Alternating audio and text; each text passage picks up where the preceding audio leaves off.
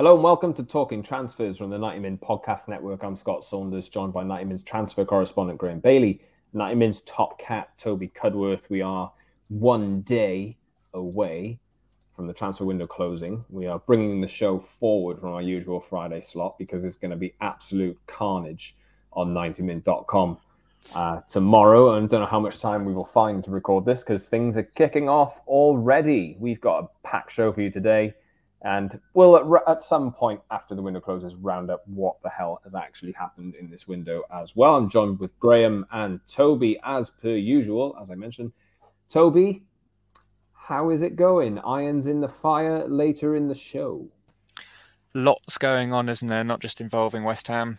All the big clubs still looking, or 7/8 of the big clubs still looking to do business. I think another reason we've wanted to do the show today is that it's so fast moving, right? If we dared to record on Friday morning, probably by the time this podcast drops, everything will be out of date. So today is moving day. To be fair. Yeah, this is like day 3 of a major in golf. This is moving day where everything kind of falls into place, and then tomorrow it's all going to unravel and things are going to take us by surprise. Graham, we'll talk Ansu Fati later in the show, but on the last show, your tip for surprise late mover or something along those lines was Ansu Fati.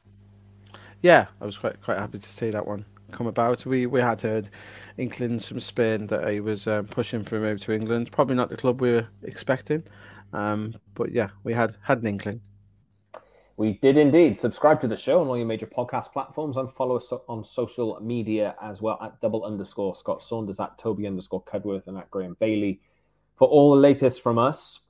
The transfers will keep happening in the background after the transfer window closes. I know it'll go all a bit mad in the next 48 hours, and this has been probably the maddest transfer window of them all.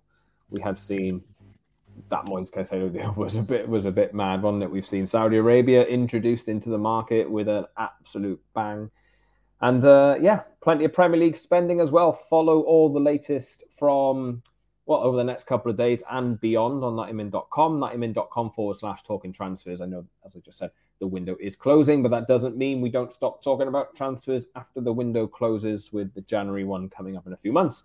And 90min at 90min _football for all the latest from 90min on social media. Today we'll talk about João Palhinha, Ryan Gravenberch, Sofiane Amrabat, Romelu Lukaku joining Roma, Chelsea signing Cole Palmer. We'll talk about that. We'll talk Brennan Johnson, Conor Gallagher, irons in the fire, as I mentioned, and we'll do a little roundup towards the end on Saudi Arabia. And at some point in the show, we'll talk Mo Salah as well. So keep locked in for what could, we could have a surprise. Let's just say that. But let's start at the top with Bayern Munich, not an English club, obviously, but they are looking and have been looking into the English market all summer. They want João Palhinha, Graham. Will they get him?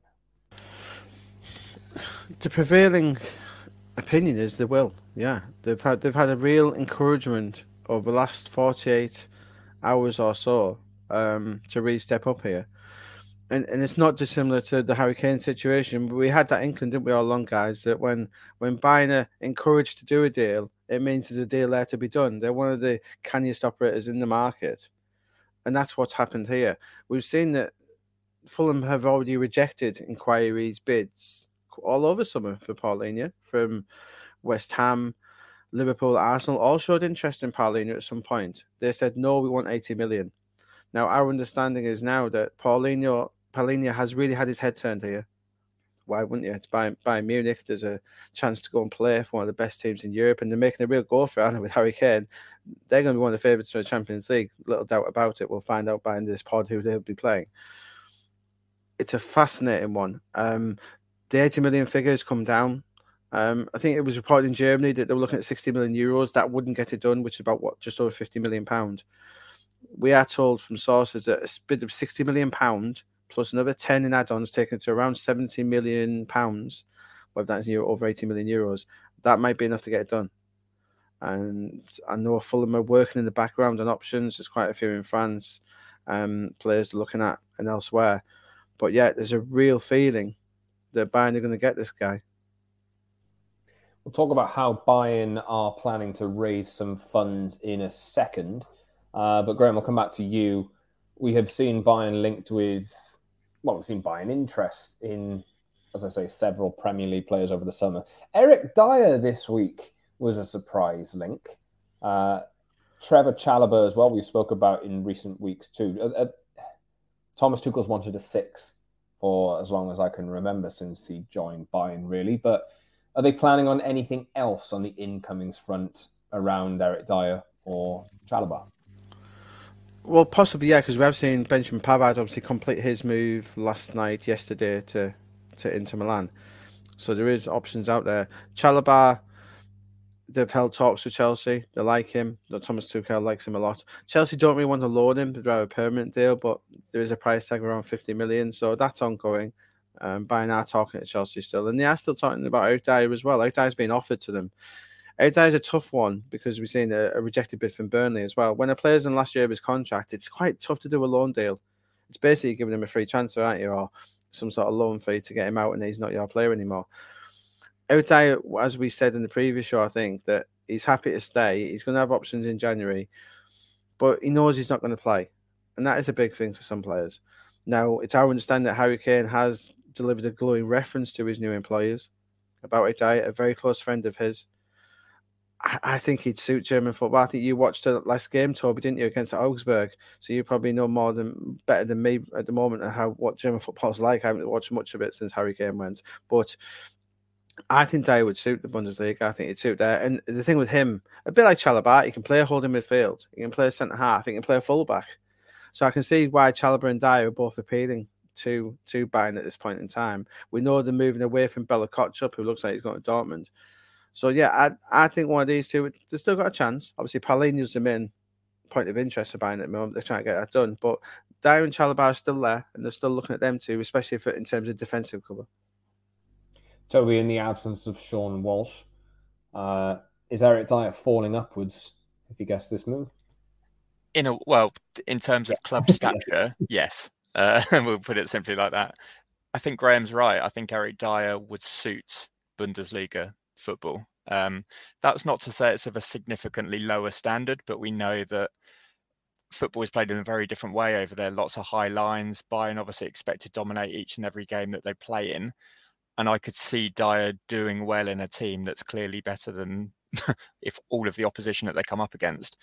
He has that positional versatility, and I don't think he would look like a rabbit in the headlights, covering at centre-back when needs be. He could even fill in at right-back occasionally, playing that 6 role. He wouldn't be a regular starter. I think that's worth mentioning. But it's a change of scenery. It's a chance to join the Bundesliga champions, one of the biggest clubs in Europe and indeed the world. His Spurs career has run its course now. So I think that would be Dyer's number one option as well. I actually think he would jump at that move rather than wanting to see what his options were in January, because I think Bayern might not be there in January, let's be honest. So it's a move that would appeal to him. Makes sense for Thomas Tuchel to add depth to Bayern's squads because they clearly want to push for the Champions League. But João Palhinha, I think, is a really interesting one, just on a side note. That's a lot of money. Graham touched on the fee Fulham want. West Ham, don't forget, made a £60 million bid for João Palhinha. That was turned down. So that's the baseline. Bayern are going to have to go above that with the total package. And this is very un-Bayern-like behaviour, having already spent loads of money on Harry Kane to then go out and sign another player for that much money, having already brought Kim Min-jae in, don't forget, for lots from Napoli. So Bayern splashing the cash. Palhinha would join a defensive midfield group that includes Kimmich, Goretzka, Konrad Laimer, don't forget, went in the summer on a free transfer. Bayern are stacking up and they are stockpiling players, but clearly they want success in Europe, not just domestically. Arguably, Bayern Munich having the transfer window that Man United should have had. We'll talk about them in a second anyway. I think one thing as well, that relationship, Scott, that Dyer has with Kane, you know, if I don't think we can provide keeping your star player happy, bringing one of his best friends in. If it's an opportunity there, I think obviously he offers, as Toby said, he offers something as well. But I don't think that can be overlooked. That, you know, if you can help keep Kane happy as well, then it's 2 birds with 1 stone, isn't it?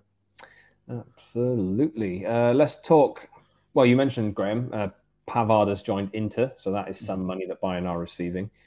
And you've alluded to it. We spoke about him a few times in recent podcasts and said there was interest from both United and Liverpool, but Liverpool was more advanced. That's been the case for a little while. Ryan Gravenberch, is he on his way to Liverpool now? That one seems to advance a little bit in the last 24 hours.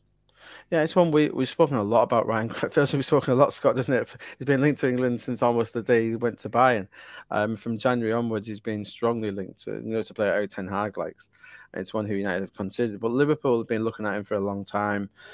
We said a couple of weeks ago, keep an eye on Gravenberch, because I was told that he was always on Liverpool's radar. He wasn't at the top of the list. We know that. But I think the fact that now Bayern are talking to Liverpool sums up where it is. They weren't really willing to talk about a deal, but now the two clubs are in talks over a permanent deal. It's going to be a permanent deal because, Bayern, they're not asking an awful lot of money here. They only paid, I think, looking back, less than £20 million for him. They want just over 20 to sell him now. I think it's a very good deal for Liverpool. I think it ticks a lot of boxes. I think it'll help plug a few gaps in there for Liverpool. And they're getting Endo and Gravenberch. It's not Lavia and Caicedo, but I think they'll be happy with it. I like Gravenberch. I think he could come in and make an impact at Liverpool. I like this deal a lot, and for the money, right? If when they come to maybe selling Gravenberch in a few years, if they do get him, it'll be a lot more than 20 million. What can you buy in England for 20 million now? Not much. So I think it's a good deal for Liverpool. I believe German source just told me that he wasn't at Bayern training today on Thursday. So I think we're in the end game now. I think the players' term's already done. So yeah, as we said in the last pod, I think Gravenberch will be in England on Friday, Scott, and he will be with the team playing in red. Good value deal, Toby, isn't it? I mean, if Bayern are letting him go, I don't expect Liverpool to be paying much more than what Bayern have paid. It hasn't gone right for him, but still a good player. Absolutely. Netherlands international. You don't get into their midfield unless you've got something about you. Just equating it to the British transfer market, we always bang on about inflated fees. Cameron Archer, the first one that's just sprung to my mind, 18.5 million Sheffield United have paid Aston Villa for him. Graham rates him highly, though. He's an outstanding player. He is. And highly rated young prospect, has done nothing at Premier League level. And obviously we're talking about the same fee as Ryan Gravenberch, who's played for Ajax, starred in the Ajax team, gone to Bayern Munich, has played top level international football. Yeah, the transfer window in that sense is a little bit broken, isn't it? The money is bizarre. But for Liverpool, it's probably similar to Lewis Hall money, isn't he? And Lewis Hall has literally done very little. Whereas, as you said, Gravenberch has won many titles with Ajax, full international.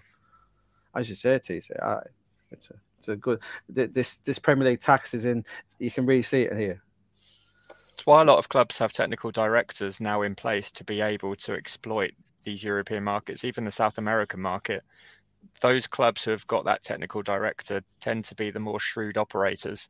Liverpool in years gone by had Michael Edwards doing that job for them, and they've picked up a lot of good players for good money. I can't remember the name of the guy who's in at Liverpool now, but they've replaced him, haven't they, on a short-term basis, sort of a 6-month contract, I think it was. So again, Liverpool using the contacts that they've got to go and buy players for good money. And Gravenberch, he hasn't had a lot of football recently, but undoubtedly he's got quality that would add to what Liverpool have got, which, let's be honest, isn't very much in terms of depth. Toby, you just mentioned the word smooth operators. Would you call Man United a smooth operator? Absolutely not, mate. Scott, are you really surprised? I'm a bit surprised. I'm not surprised at all. If anything, I was surprised that the window started relatively smoothly, and then they overspent on Højlund after saying that they wouldn't meet the fee that they eventually paid Atalanta. Now they haven't got any money. I was going to say, you're surprised they haven't made more of an effort for Gravenberch? Well, yeah. I mean, the Erik ten Hag, he used to play for him factor is there. I mean, that's a prerequisite with any player Man United have signed in the last year. But, I mean, if it's the line from United is, we can't really afford to do too much. So maybe that has ruled them out. And Graham, they're still interested in Sofiane Amrabat, though. Maybe it was one or the other. But yeah, they have moved for him this week. To be fair, Amrabat's always appeared to be that one, and we've known that, Scott, haven't we, for a number of weeks now. Personal terms already done. in principle, they knew what it took to get a deal done, and that had been spoken to amongst the hierarchy. Although no bids had gone in, they had spoken about what it would take for a deal. I think that's why the Fiorentina hierarchy were a bit upset, where there was talks, no official bid, but there was talks about a loan offer coming in, and yeah, we understand it wasn't a huge amount, but it was the fact that it was suddenly a loan offer that got Fiorentina's backs up. Talks are ongoing as well. It's not, they haven't Fiorentina haven't shut the door. They are annoyed at United. They're annoyed at the way they've worked. I think as well they're annoyed at the way that they feel Amrabat's being treated by United. But hey, if he ends up in Man United red, United would say, well, it's done, it's fine, and the player's happy. It's United have been desperately trying to get Van der Beek out. He's talking to another few clubs as well. It doesn't look like Real Sociedad are coming back in for him now, but looks like United are going to have to let him go on loan with options. I don't think anyone's going to put a mandatory fee in there for him, Scott, for Van der Beek. As you say, who would? With someone with that injury record, you cannot put a mandatory fee in there. It's going to have to be some sort of option for Van der Beek that if he plays a certain amount of games, it kicks in, maybe. If he starts 20 games, something like that. I think that's what will happen, and we will see Van der Beek leaving on Friday. Will we see Amrabat coming in? Maybe a loan with an obligation, Graham? Sorry? Could be a loan with an obligation? For Amrabat? Yeah, I think it'll be a similar thing. I think they'll have to pay a good loan fee, and it'll have to have a makeable option in there. It's not going to be if we win the Champions League sort of option. I think it will be if he starts 15 to 20, it'll become permanent. I'm not certain that Amrabat is going to come in from what we're hearing from United's end. I don't think they're overly confident, but they are confident. They are confident he comes in. Ten Hag wants him. Ten Hag's made it clear he's the man. I think it's the right way to go. I think Amrabat adds so much to this midfield. I think it's the perfect capture for you at this moment in time. And I think it will happen. I'm not certain, but from what we're hearing, there is confidence there it will happen. Yeah, United needs some kind of defensive presence in the midfield. They haven't really had it in the early weeks of the season. There's a theme here, Scott, isn't there? United getting very good at alienating clubs in negotiations. Amrabat, the Anthony deal was far from smooth. Højlund, maybe not so much alienation there, but as you said before, United eventually caved. Mason Mount, I'd say that compromise was more in Chelsea's favour than it was in United's, given that you had such short amount of time left on his contract.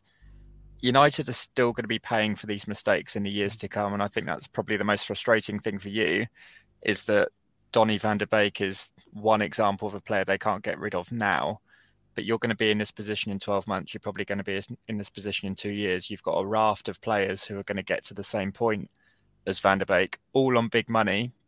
You're not going to be able to get rid of them. And unless you change something within the club's hierarchy in terms of who's dealing with transfers, this is just going to be a road you keep going down. Well, that change has been made. That change has been made. John Murtaugh is the one pulling the strings now. Maybe there's arguably been some improvements. At least they're not giving Harry Maguire a new contract worth £250,000 a week at this moment in time. But United are paying for the errors that they've made in the past. I tweeted as such yesterday, and there was a sit-in protest after the win over Forest last week from the fans. There was thousands of fans there, anti-Glazer chants, peaceful protest. But yeah, like this is the years of mismanagement is now coming to bite them, and they're going to be stuck. Saying, Scott, that the mismanagement is because of the management that they've put in there is wrong. Yes, I think that is... It's not about the money. It's about, in fact, John Murtaugh, is he the right man? Is Richard Arnold the right man? That's what the fans are not liking. Well, it's obviously it's multifaceted, right? You've got the fact that there's no other club in England who pays dividends to their owners. I know that those dividends haven't been taken for a recent while, but I think they've taken 1.5 billion out of the club over the past 18 years or however long it's been. Don't see anyone else doing that. But that hasn't stopped you spending, though, has it? Well, the difference is Manchester City have come along and they have owners who've been willing to put up to £2 billion into the club, whereas the Glazers have taken out 1.5. And yes, like United can still spend, but that's money that they generate. Not owner-backed money. It's not a commitment that Todd Bowley's made to Chelsea, where he's going to put £1.5 billion into the club over the course of the next 10 years or something like that. So United they're having to clean up this mess, and they're having to take Chelsea rejects. Chelsea can now afford to spend 60-odd million quid on Marc Cucurella 1 year ago and let them go on loan. We'll talk about Romelu Lukaku in a second as well. Cucurella, we expect this one to happen, Graham. Yeah, loan agreement isn't far off. Don't think this one will include an option, but if he goes on loan, does well, and then declares he wants to stay at United, some of these options are a little bit overblown, because remember, an option is only as good as what the player wants anyway. So you can have an option, but if a player doesn't want to sign it, it's not worth the paper it's written on. So it'd be interesting. I think if he goes there, does well, it will become a thing. I don't think he's got a future at Chelsea under Pochettino anyway. So even no matter what he does at Old Trafford, but yeah, it's a sensible deal. You can, as you say, you can cover left, you can cover centre half as well, Scott. So it makes sense, and it's not far away from the loan fee being agreed. Yeah, I think that what people are seeing now on the United side is United are having to desperately, this is 2 transfer windows in a row where they're having to claw desperately to bring players in on loan because they haven't got any money left. And this is... But do you know, I think part of that, Scott, is you've massively overpaid for Mountain Highland. What was it, 120 million for them too? That's not terrible in comparison to what they've done. It is. Alvarez and Kudus, who West Ham have signed, cost less than Highland. That's not right.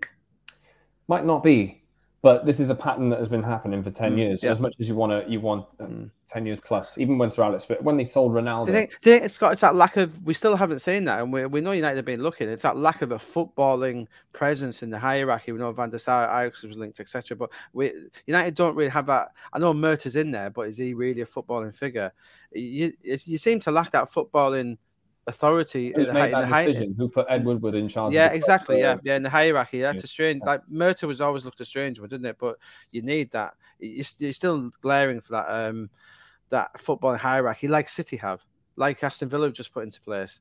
Like there's people out there, isn't there? And like a Michael Edwards figure, that's what you need, isn't it? It's exactly the point I was going to make. These people in at United strike me as just pure businessmen. Forgive me, I don't know John Murtaugh's background in terms of what he's done in football. He's from Everton.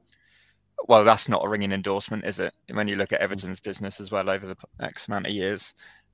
United have still got to address that. If they think John Murtaugh is the fix, then I think they've clearly got a long way to go before they get themselves back in line. With the other clubs who are working smartly and who are working on bringing in players for good fees. As Graham says, West Ham traditionally don't do great business, but they've done some smart deals this summer. Tim Steeden, right at the forefront of that, West Ham's technical director, a footballing brain who's now in amongst the hierarchy in West Ham, able to operate in a way that they didn't do before. It's a very deep problem, but I think whichever way you look at it, whoever's putting these people in charge of the business deals, it all rolls back to the people who own it. And there's a reason why they're trying to sell or haven't sold yet. It's been a year nearly. Anyway, let's talk about Chelsea. We've talked about Cucurella there. Chelsea exit list. We've got Romelu Lukaku officially joining Roma. That has been announced on Thursday. Graham, you have some details of the financial hit that he has taken in order to push this move through. Sorry, it's just replying to another agent there. Yes, Lukaku has taken. We understand around about a third. He's taken off his wages. So let's not start a collection plate up for him just yet. He's still getting over £7 million a year or something from Roma to make the move. Chelsea aren't paying anything on this deal, so Roma really wanted it. Jose Mourinho behind it. Good move for everyone involved in this. Our belief is that Roma paying around about €5 million plus 2 or 3 additional as part of the loan. They're taking most of his wages. Chelsea not paying it, so that's why they lowered their loan fee. Everyone seems to be very happy, and he was announced. Was it this morning officially announced? Good deal for everyone involved, I think. Toby, just a line on this, since we're talking about bad transfers. Is it one of the worst transfers of all time? Yeah, absolutely. He's right up there with Coutinho to Barcelona, Eden Hazard to Real Madrid. Not because he's a bad player, but obviously, what did they pay? £97.5 million for him. Yeah, it's a shocking transfer. And there's going to be plenty more of those for Chelsea in the coming years, I would dare say. Hopefully Lukaku gets it together in Serie A, and I made this point on the last pod. Stay fit, get in shape, stay fit, play some games. I think he'll score plenty of goals. Hopefully he can push Roma towards qualifying for the Champions League. I'd imagine that is the ambition now, pairing Lukaku up with Dybala. That's what Jose Mourinho will be targeting. Potential other exits, Callum Hudson-Odoi to Nottingham Forest, Graham? Yeah, I'm glad you touched on Nottingham Forest there, actually, Scott. We've got Hudson-Odoi not far away from finally getting that done. Forest are a fascinating team to keep an eye on. We also understand that Wilfred Ndidi will be going there from Leicester. They also, and this is a player who Toby will know pretty well, Ibrahim Sangare, the PSV Eindhoven midfielder, being told that they still haven't given up on him. He sort of rejected them early in the window. Well, he did reject him. He was looking for a bigger move.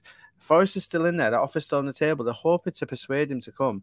He would be a fantastic addition. Him and Andrea Santos. Wow.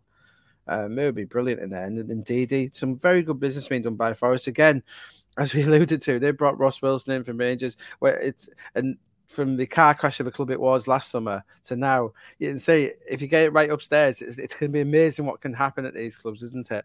And also with Forest as well, just confirm, touching on Amrabat again, Scott, Nottingham Forest have sources have confirmed to us they did not make a bid for Sofian Amrabat. They were offered Despite to. He was speculation on social media. Yes, he was offered to the club, but they said they didn't get back to them. They weren't involved in that. So just to confirm, Amrabat wasn't a subject of a bid from Forest. But Ibrahim Sangare, really interesting one there. We'll do a story on that and you'll be able to read it on the site. But want to keep an eye on. He's a very good player who could end up in the Premier League. Can I just say it's lovely to see Nottingham Forest remembering how they behaved in last year's window. In these final 2 weeks, they've been pretty quiet, and suddenly Forest have come to the party and they've played a couple of Premier League games and they decided, let's overhaul the whole lot. But that midfield, as you say, Graham, don't forget they got Danilo as well in there. So central midfield, they could be very well stocked if they get all of those transfers over the line. Let's talk Chelsea again, because we're not done, because when are we ever done with Chelsea? Chelsea are signing Cole Palmer from Manchester City. Now, is this out of the blue? Or, Toby, let me come to you on this. Is this a surprise? Not out of the blue in terms of Chelsea suddenly plucking a name out of thin air, no. Cole Palmer is obviously the profile of player that Mauricio Pochettino touched on in his press conference that you were at on Friday night, Scott. He doesn't want an out-and-out number 9. That's not what he's been looking for, despite our reservations on this pod about the options Chelsea have got. They've been looking for versatile forwards who can play anywhere across the front line. Cole Palmer has played on both the right and the left for Manchester City, hasn't played too many first-team games, but has shown what he can do. Scored a goal in the Super Cup final, didn't he, against Sevilla? Pep Guardiola, from his point of view, has always said any player who shows a desire to leave the club will be allowed to go. And he ruled out a loan for Cole Palmer in the aftermath of that game, saying he'll either stay or it will be a permanent transfer. We understand, or it is happening, a permanent transfer. As much as £45 million Chelsea are willing to pay for Cole Palmer.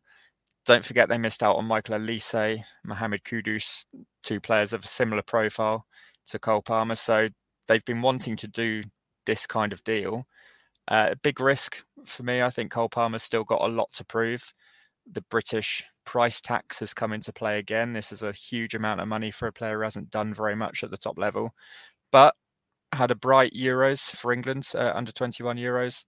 He's clearly got a bright future ahead of him and needs to be playing games. So there must be a commitment there from Chelsea that he's going to get the opportunities that he possibly wouldn't get under Pep at Manchester City. But I don't think you can call it a surprise, Scott, when it comes to Chelsea. We're not surprised by anything they do. Graham, are Chelsea going to sign anyone else after this, or are they done, finally? I think they might be done. Obviously, Cole Palmer came about after Michael Olise said no.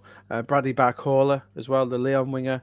He's turned his back on interest. Looks like he'll be going to PSG. along with Randall Kolo-Muani, which will have a knock-on effect to Hugo Ekiteke as well, who we might talk about later in Irons in the Fire. But yeah, they say not doing anything. Conor Gallagher, it doesn't look like he's going at the minute. We've seen the Spurs interest. Chelsea want Gallagher to stay, want to sign a new deal. However, if someone comes in offers 50 million, they will be prepared to let him go. We'll touch on him in a minute. When that happens, I don't know. Cole Palmer, 45. It depends. I think it depends who Pochettino rates as players. Clearly, I don't think he's a big fan of Madueke, judging by his lack of game time so far this season. He was a big fan. Cup against Wimbledon and played quite well from what I see. Yeah, but I disagree. Wimbledon, but... I disagree with what TC said in the fact that he sounds like the player described by Poch. I don't think he is, because Pochettino did say in that, Scott, you can confirm this, that he wanted someone who could play number 9 as well as out wide. So that's why we said it sounds like he's describing Brendan Johnson, who has played centrally for Wales and Forest a lot. Cole Palmer, I don't think can play centrally at all. I think he's a good player. Reminds me a bit of Chris Waddle, actually. So that languid, wide man who can cut in. I think he's a hugely talented player, but he's done nothing in the game. And from what my understanding is that as soon as City came in, they looked at it. But as soon as Palmer made it clear that he was not agitating, but he would look at it, he wanted to, like, City said, "Fine, there's the door, mate. Go and try it." Are you being unfair to Cole Palmer there? Doing nothing in the game, had a good summer.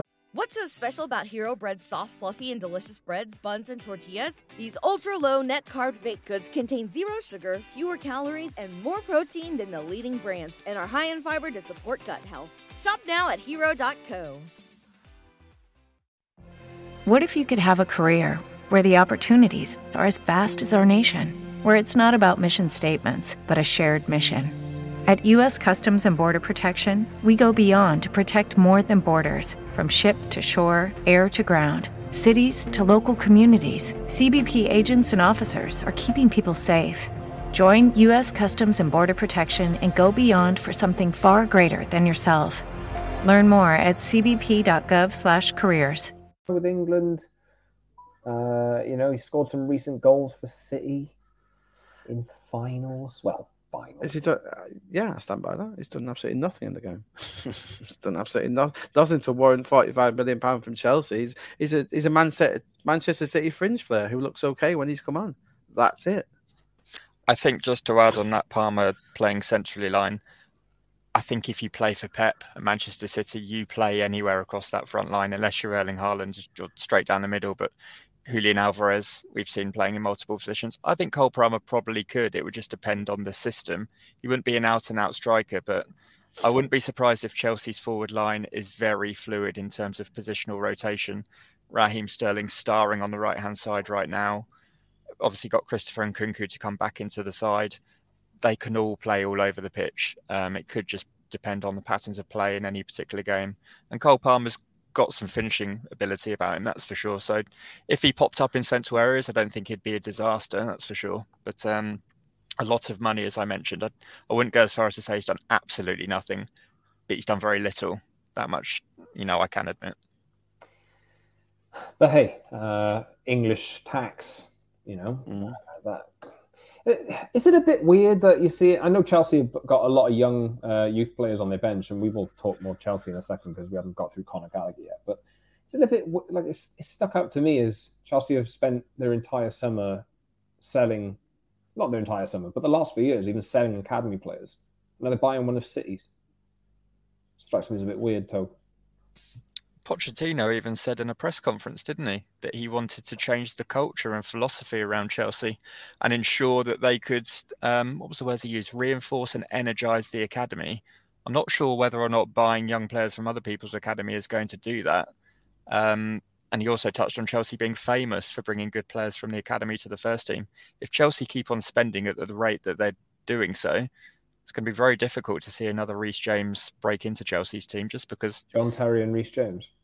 It's their go-to, isn't it? They just go and spend instead to solve a problem. Levi Colwell obviously has come through, so he's another example recently. But yeah. I think Chelsea, what the argument is, guys, Chelsea City, the way they see it is that if you get to a certain level, we'll let you go and not stand in your way. I think that's how they actually do managed to convince a lot of young players to go there in the first place, because they know that there's not going to be a traffic jam for them. If they are stuck behind a number of players, they do let them go, as Lewis Hall's just proven with his move to Newcastle. So I think there is positives to that, where I think City with Palmer, they thought they had shown him a route to the first team. I think that's why City were a bit surprised that like Lewis Hall, he really was behind 3 or 4, even 5 players. But Cole Palmer, I say he was on the brink of a breakout, but it may give James McAtee, someone like him, another chance at City. Don't forget as well, Scott, one of Chelsea's brightest academy players, Callum Hudson-Odoi, was the subject of a 70 million rejected bid from Bayern Munich a couple of years ago, and now he's probably leaving the club for under 10. So that shows what can happen when you come from Chelsea's academy. You can go from hero to zero in the space of a couple of years. Will Conor Gallagher leave? Spurs interested? Toby, do we see this one happening? No, I think is the honest answer to that. I think Chelsea are happy for him to stay at the club, and Graham said on the last podcast that if he does stay, they would actually look to extend his contract, which I believe runs until 2025. So they'd obviously then preserve long-term value for him. But that said, I think he's got a price. He's not untouchable. And if somebody did come in, say Spurs, for £50 million, I think that would make Chelsea think. But can't see Tottenham doing that in the last couple of days of the window. They've got a lot of players to move on. And we've already touched on Brennan Johnson there. He is their number one focus. So if Spurs are going to spend big money on anybody, it's going to be Brennan Johnson and most likely not Conor Gallagher. Because Spurs are quite well stocked there, aren't they? And if they can't get rid of Pierre-Emile Højbjerg, it would be even more of a surprise to see them add to their options. Yeah, Graham, just on Brennan Johnson, we've already touched on him previously, but he does seem to fit into what Ange wants to do at Spurs. And obviously we're edging closer to the end of the transfer window, but Spurs do still have a bit of money to spend from selling Harry Kane. They do. And I think Johnson's a player they've been working hard on. They have been linked to Ansu Fati, who's a player we'll touch on later in the pod. But I think Johnson's always been that one. I think they've been buoyed by the fact that he's turned down Chelsea as well. Johnson, not turned him down, but he's really shunned their interest in favour of Spurs. I think he offers so much, Scott. I love Brendan Johnson. Obviously, being a Championship watcher myself, I've seen him come on leaps and bounds. I think he can do an awful lot. I think he could be. He's a player. I think he could. He's like the next. I think he's next Jarrod Bowen, but with even a bigger ceiling. I think he's great, Scott. I imagine you agree, being from with the Welsh roots. I think he's great. I think he could be absolutely fantastic, and no better team at the moment to play for than this Tottenham team. I think Johnson could go there and be whatever he wants to be. I think he's that good, and I think that's why. And I think Spurs think that as well. And so I think they will pay 50. I think they'll go to a deal for 50 for him. And I think in this market, I think he's just about worth that. This is English market. It's English tax. Is he worth 50 million? No. Is he worth 50 million to a Premier League club? Yes, definitely. I think they'll get this done. And as we see, Forest are spending bits of money themselves. They've got Gibbs White still there. They'll do other things. But yeah, I don't think they'll stand in his way if Tottenham come up with this. And I think there's a good chance they will, from what we're hearing. Yes, indeed. He just needs to add a bit of killer instinct, is how I've talked about him recently. But he's definitely got the tools. I can see exactly where he's going to fit in this Spurs team. He can play up front, he can play left. Generally, I think he would fit in on the right, though, and we'll see. But getting him behind, Scott, as well. He loves getting him behind. Yeah. So on the end of Maddison and Sarr and Basuma balls, I think it sounds stupid. I think he suits his system better than Son and Kulusevski do. Don't disagree. Anyway, let's move on. Who's going to leave Spurs? I've got a list of players here. I mean, it seems like there's a lot of Premier League clubs who just have a list of players that they want to offload that they can't really offload, unless you're Chelsea. But let's go through Spurs' list. We've talked about Eric Dyer already. But I've got Hugo Lloris, Sergio Reguilon, Pierre-Emile Højbjerg, Davinson Sanchez, Brian Hill, and Japhet Tanganga as well. Graham, is there anyone in that list that you particularly want to talk about? And Toby, I'll ask you the same thing in a second. We could have added Lo Celso to that, but I think he's played his way into, from what I'm hearing, into Ange's plans as well. I think he fits in quite well. Tanganga and Sanchez both have a lot of interest from France. I think them two will go, Sanchez and Tanganga. Hill, haven't heard too much on, but you would think someone in La Liga will take him. Højbjerg, as we've spoken about, not too much on, and Reguilon. And Hugo Lloris still there, amazingly. Yeah, I haven't heard too much on him. Obviously, he's been linked to Saudi, same as David De Gea. But yeah, it's quite. And if you look at that list as well, it's frightening to think what that weekly wage of those players has got as well. So it's not just your United who've got to be lumbered with this.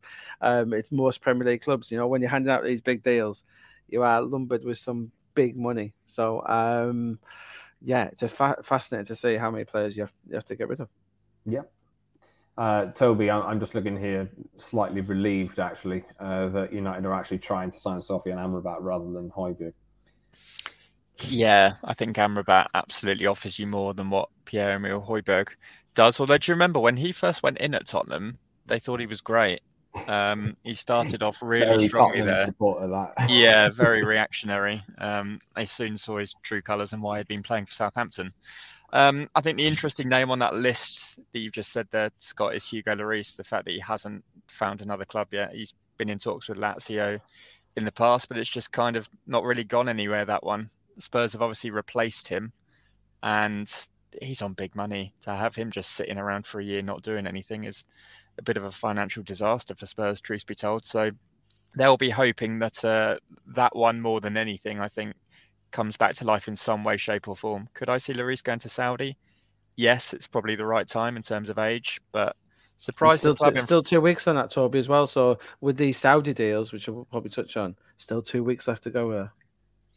Surprised a club from France hasn't come back in for Hugo Lloris. Take him home for the last couple of years of his career before he retires. But as we say, I think there's probably still legs in that one, and Spurs will hope that there is, that's for sure. Let's talk. Is this the surprise of the window? Graham called it the other day, Ansu Fati potentially leaving Barcelona. We did not see Brighton coming, though. But apparently, well, the way it's looking, Brighton a little bit worried because they've been burned recently before. But Brighton getting Ansu Fati on a year's loan, Graham. Yeah, this emerged over the weekend. Reason why I said on the last show that he was one to watch. Lamine Yamal has come through the system at Barca. The 16-year-old, he's been brilliant, and he's involved now. We always said that Barca wanted four of those wide, two of the four wide players to go, didn't we? Dembele, Torres, Rafinha, and Fati. Now Deco's come in. Rafinha's old agent. He's not going anywhere. Torres has actually been, from what I'm reading in Spain, he's performed really well and has impressed Xavi. So he doesn't want to go either. And that was always problem with Fati. He did not want to leave. Obviously, Dembele's left. He didn't want to leave. But I think with Yamal coming through, it really has persuaded him and his agent that, yeah, perhaps let's look at this. He has been offered around to the Premier League. Villa and Newcastle, long-term admirers of him. Tottenham more recently, and Arsenal as well. From my understanding was that some of these Premier League clubs still weren't convinced that Fati wanted to move, but it seems that he does. But it's Brighton who've come in. And now if we look at what Brighton have tried to do in this window, perhaps it's not really surprised. They wanted a wide forward. They tried to sign Mohamed Kudus. So it does tick that box, doesn't it? He's not perfect, but he's a very similar type of player to Kudus, isn't he, in that regard? Can play out wide. And so, yeah, I think it's a fascinating one. Are Brighton a big enough club to convince Fati to move? Seemingly, yes. George Mendes has gone to work on him. And I think the fact of playing in Europe probably helps. Fati knows them. He'll know about them. And De Zerbi's in charge. I know that De Zerbi has spoken to the player. So, yeah, Brighton are confident getting this done, but they want to do it quickly. It has to be, hey, the window's up in 2 days. They have a little choice. But as you said, they've been burnt before, Scott. But I think, yeah, there's confidence to get this one done. But, yeah, they're working very hard to get it over the line. Biggest surprise of the window? I'm actually surprised, not in terms of the Brighton. I'm actually surprised Fati has accepted to leave. I'm sure George Mendes has been pulling his hair out, saying, I've been trying to ask you all summer to leave, and then you wait till the weekend before the window shuts to tell me you want to leave. But yeah, I think it's a fascinating one. One of the most interesting deals of the window, certainly. Yeah, Toby, this seems a little bit like Brighton leveling up in a sense. I know it's only a loan, but it's a different profile of player, right? High profile name. I know he's only 20 years old, but we've been talking about Ansu Fati in past years with Manchester United, Arsenal. When he first broke into Barcelona's team, he was tipped as the really next big thing at Barcelona. I know we say that every few years about players from their academy, but he was tipped for greatness. I think he can still achieve that. He's just been knocked and hampered by a few injury problems. But Brighton, big coup for them. I think Europa League football is a massive factor in this move. I think Roberto De Zerbi is a massive factor in this move. If it was Graham Potter still in charge of Brighton, I don't think Ansu Fati would be saying yes to this. So you've got to factor in the fact that De Zerbi's got a bit of pulling power as well. And Brighton, they play really good, positive, entertaining football. They dominate the ball, should be able to get the best out of Ansu Fati's qualities. But I'm sure he'll have one eye on going back to Barcelona and breaking into their team. I don't think this is him accepting that his Barca career is over. I think it's just one of those things at the moment where Barca have got a lot of options. Ferran Torres ultimately, I think, will be the player that Barca want to get rid of permanently, but the interest just isn't there. So Fati for a year to Brighton, worked for both parties, and then he goes back and he tries to challenge for a place next season. Well, generally, rule of thumb is if you join Brighton for, not on loan, but if you join them for a small fee, within a year, you get elevated to about 80 million quid's worth of transfer fee. So maybe Barcelona will come out a bit smelling like roses, but we'll see. Let's do Manchester City, Graham. Mateus Nunes that's happening. That looks like it's going to happen. But City have had to give Wolves something in exchange. So how have they managed to pull this deal off?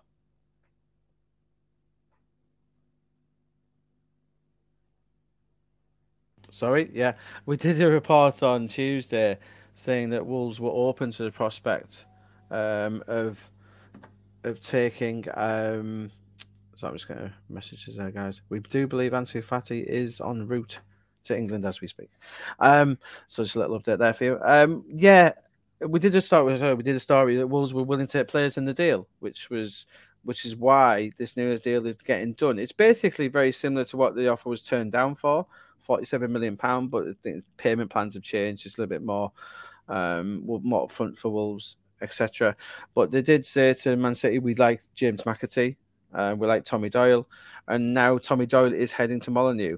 The two clubs both stress, I think this is for FFP actually, that it's not part of the same deal. It's a separate deal. He'll be going on loan with an option, Tommy Doyle, but if you included him in there, it takes it about to 53, 55 towards that end. So it's heading towards 60 anyway, once they get this deal. And there's a big sell on actually in the Tommy Doyle one. So, yeah, Wolves happy getting a player that O'Neill wanted. And Nunes, they're making a bit of money on him. Not a huge amount. They paid 42 million last summer for him. Sporting made some money last summer, didn't they? Selling Nunes and Palhinha. And they're both moving on. They'll be getting some hefty selling fees as well. Just on Sporting as well, they've signed Fresneda as well. So you can imagine that in a couple of years' time, they will be selling him for a lot of money. And Victor Gyökeres as well, obviously, who was a big star at Coventry this year. So interesting. Nunes going up there. He fills a role. It's the most. I think this is the most meh deal of the transfer window. I really do. I just looked at it and go, I'd rather watch Calvin Phillips play, I think, than Mateus Nunes, to be honest. But if anyone can get a tune out of him, it's going to be Pep. I think he might be one of those players we see in 3 to 4 weeks and go, wow, who knew this player existed? We never saw this at Wolves. So interesting, if Pep wants him, who are we to doubt it? He doesn't get many wrong. And City don't get many wrong either. So, yeah, interesting deal. I think it's a good deal for Wolves, getting Tommy Doyle as well, who will help them in the battle against relegation. And, this one will be confirmed by tomorrow. Unfortunately, I have seen Mateus Nunes perform quite well when Wolves tore Man United apart at Old Trafford and lost on the opening weekend of the season. But anyway, wonder if you'll do that in the Manchester derby at any point soon this season. Let's talk irons in the fire. Toby, over to you. West Ham still looking to get a forward over the line is the headline news. Yuri Alberto was one we spoke about on Tuesday's pod.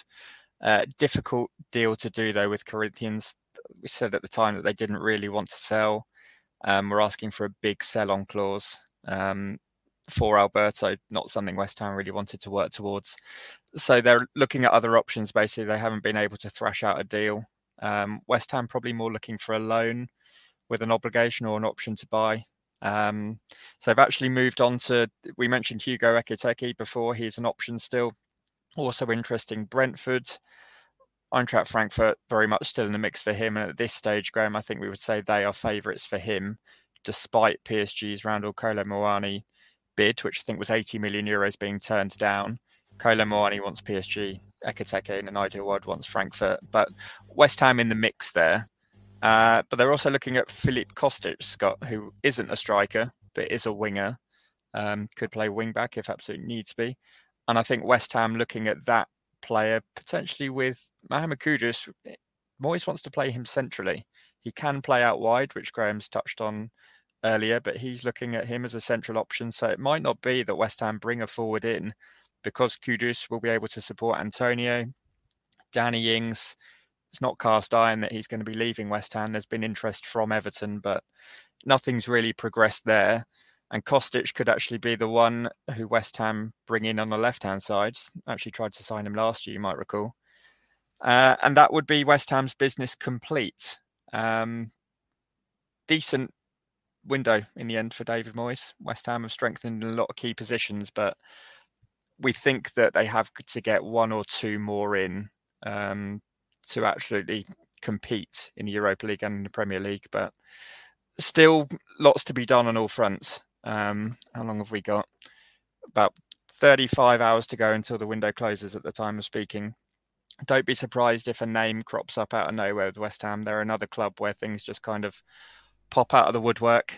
But Kostic, I think, is one that West Ham fans can be excited about, but you could also put him in the meh category, couldn't you, Graham?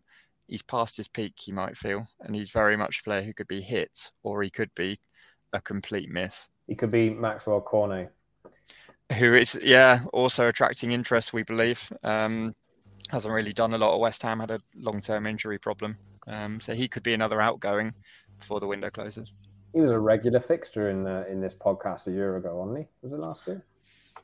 It is a Sean Dyche disciple as well, isn't he? It wouldn't surprise me to see Everton make a late for him and for Corny Annings. So I think Dyche may be on the phone to his old friend, Mr. Moyes. Let's round up a couple of quick stories. Clement Longley is on his way to Aston Villa. Arsenal have sold Folarin Balogun to Monaco and taken a decent amount of cash for him. Permanent deal. Graham, I'll come back to you here. Do we think Arsenal will do anything of note before the transfer deadline, or can we just... You can never say never, of course, but do we think that might be it? Yeah, it looks like that might be it, Scott, for them. They're ones who doesn't look like they're doing much else. They've looked around at a few. The one I would keep an eye on might be Botello, the Gremio midfielder that they did like a lot.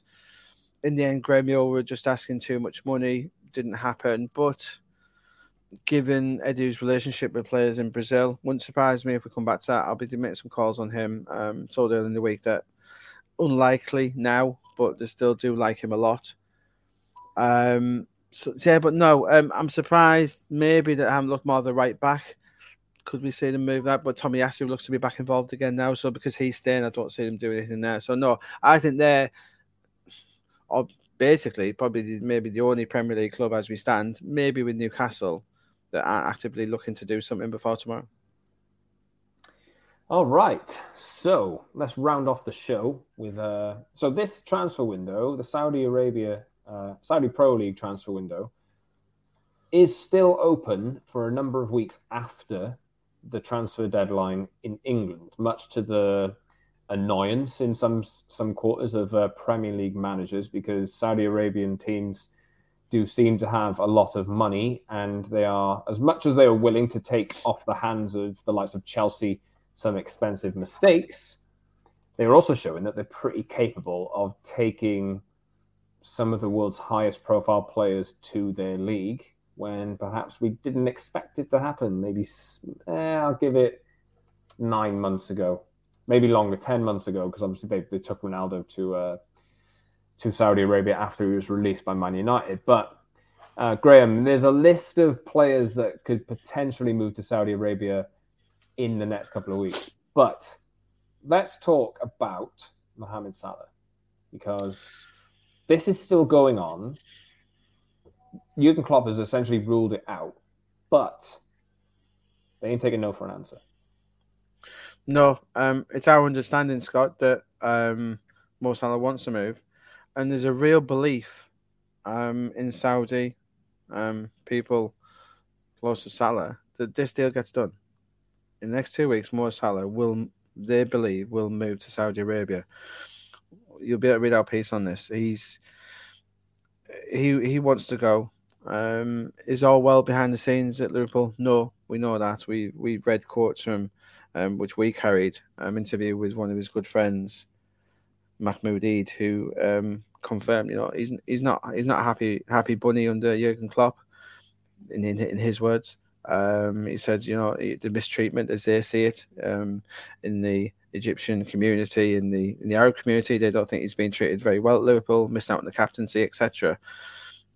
I think everything's building up to this. I think it's pointing towards this. I think, and as Toby said on the previous podcast, if there was £120 million on the table for a 31-year-old who he's not going to get any better. Yes, he's a world-class performer, but this is a Liverpool squad who has real depth in the forward department. One of the few clubs in the world who could probably lose a world-class forward, and not saying they won't notice him. Of course, anyone loses more Salah, they're going to notice. But Liverpool could cope. I think by the time the Saudi window shuts in 2 weeks, Scott, I think he will be in the Saudi Pro League. From what the people I'm speaking to, the source I'm speaking to, I think it's pointing towards that. I really do. Toby, we touched on a recent podcast about Salah's never-ending availability, really. He never really seems to get injured. He's always there. Graham kind of alluded to there that Liverpool maybe have enough to cope, but we haven't seen it, really, have we? Yeah, we haven't needed to see what Liverpool can do in his absence. He's been a constant throughout his time at Anfield. It just feels to me, as I said previously, that it doesn't feel like the right time for Liverpool in terms of I don't think they can cope without him, truth be told, because I'm not sure any of their forward options actually flourish on the right-hand side. But financially, I think it's too good maybe to turn down. I know I said that the money would probably still be there next year, but can Liverpool run that risk? Maybe not. What if Salah did pick up an injury this season? That could impact a potential price for him in the future. If the will of the player is to go as well, are you really going to get the best out of Mo Salah for this season? Possibly not. Liverpool not competing in the Champions League. Don't forget they're in the Europa League this season, so they might be able to get by in European competition without Salah and spend big in January to kind of push on and seal a Champions League berth for next season. Obviously, it'd be heartbreaking for Liverpool supporters to see him go. I think it would be the biggest of all of these Saudi transfers that we've seen, and God knows we've seen some big ones this summer, but this one would really rock football, wouldn't it? This is Salah at the very peak of his powers still, potentially going to a league where they've got, how many have they signed? 25, 30 top quality players this summer? Cristiano Ronaldo predicted this, didn't he? He said Saudi will be one of the top 5 leagues in the world. Everybody laughed. Everybody scoffed at him, and we thought, what's he talking about? And this was what you said, Toby. He would remember. Let's forget you talk about Ronaldo. He would become the highest paid player. This is a deal that would see him become the highest paid player in the world. He would get Ronaldo money and more because of this, as you said, for the Saudi thing, Toby. Interesting indeed. Obviously, as I mentioned there, the Saudi Pro League transfer window remains open, so there is nothing to stop. This next 2 weeks, Scott, I think is going to. A lot of these quite a few of these Premier Leagues could be impacted by Saudi here because they'll be signing players that some clubs aren't looking to lose, and they'll come in with big deals. Players who perhaps weren't expected. A name being mentioned to me is, for instance, Brighton Solly March has been mentioned to me. Look out for him in the next 2 weeks. it's staggering. I don't think there's many players who are safe, and and Brighton don't like selling players, but we know that Brighton do sell at a price. We know that they've proven that. Yeah, it's a big price. Don't get me wrong, but I think the next 2 weeks the Premier League could be I think you two talked about in the last show where Arteta had said something and Klopp had alluded to it as well. I think we're going to see a lot of unhappy Premier League managers in the next 2 weeks, because there's going to be some players who we're not even talking about now who head to Saudi Arabia. This has got to be the last window, right? That they can allow this to happen. They're going to have to bring the Saudi transfer window in line with Europe. That's right. It's different rules. I said if I was Saudi, I've always said this on the show, guys. If you remember, I've always said the Premier League should be open a month after the rest of Europe. Continue your domination. Why should we shut at the same time as Spain? Leave it open. Let the Premier League dominate. I've always said that, and Saudi are doing that now. Why is the Premier League shut at the end of? We shut to suit the Italian and Spanish because they're petrified of what the Premier League do. And again, as we said, there's going to be Premier League players there. There's going to be some Italian and Spanish-based players leave as well. But I don't think there's anything. FIFA aren't going to do anything about Saudi. I don't think TC. I think and UEFA can bang the fist as well. But all the UEFA will do is invite them into the Champions League anyway. So I don't think there's anything they can do. If anything, I think the Saudis will probably keep it open longer next time.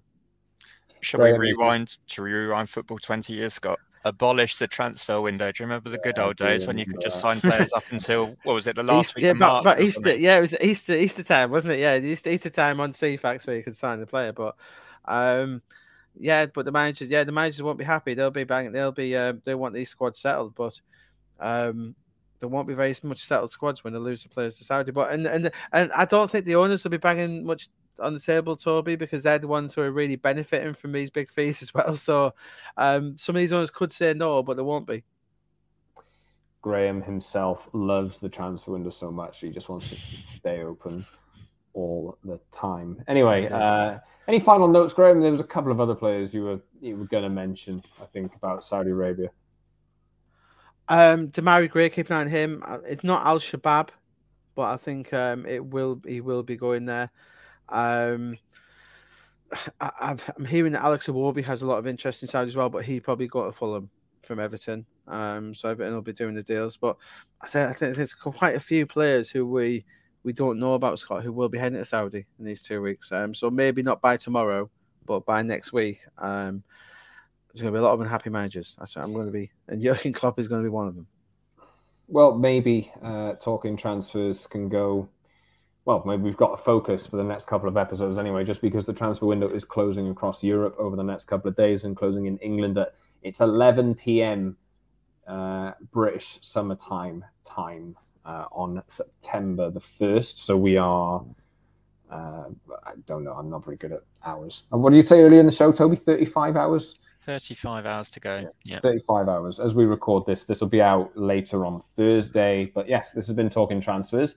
Probably the last one of the current transfer window, but we will be back soon after it closes to talk about and reflect on everything that has happened in this madness of a transfer window. Thank you very much for listening, everyone. If you've got this far, I'm Scott, joined by Graham and Toby as per usual. Please subscribe on all your major podcast platforms and follow us all on social media now at @_Scott Saunders, at Toby_Cudworth, and at Graham Bailey. 90min.com for all the latest, 90min.com/talking transfers for all the latest transfer news, and 90min_football on social media for all the latest. Join the conversation, and we'll see you soon. Enjoy transfer deadline day if you can. And we'll see you soon, everyone, for another Talking Transfers. Nice buns, soft, fluffy, and ultra-low net carbs. Discover Hero Bread, the delicious ultra-low net carb bread with incredible taste and texture. Hero Bread has 0 grams of sugar and is under 100 calories per serving. Plus, high in fiber with 5 to 10 grams of protein per serving. Order from hero.co now and get 10% off your first purchase with promo code AH10. That's 10% off with code AH10. HERO.co.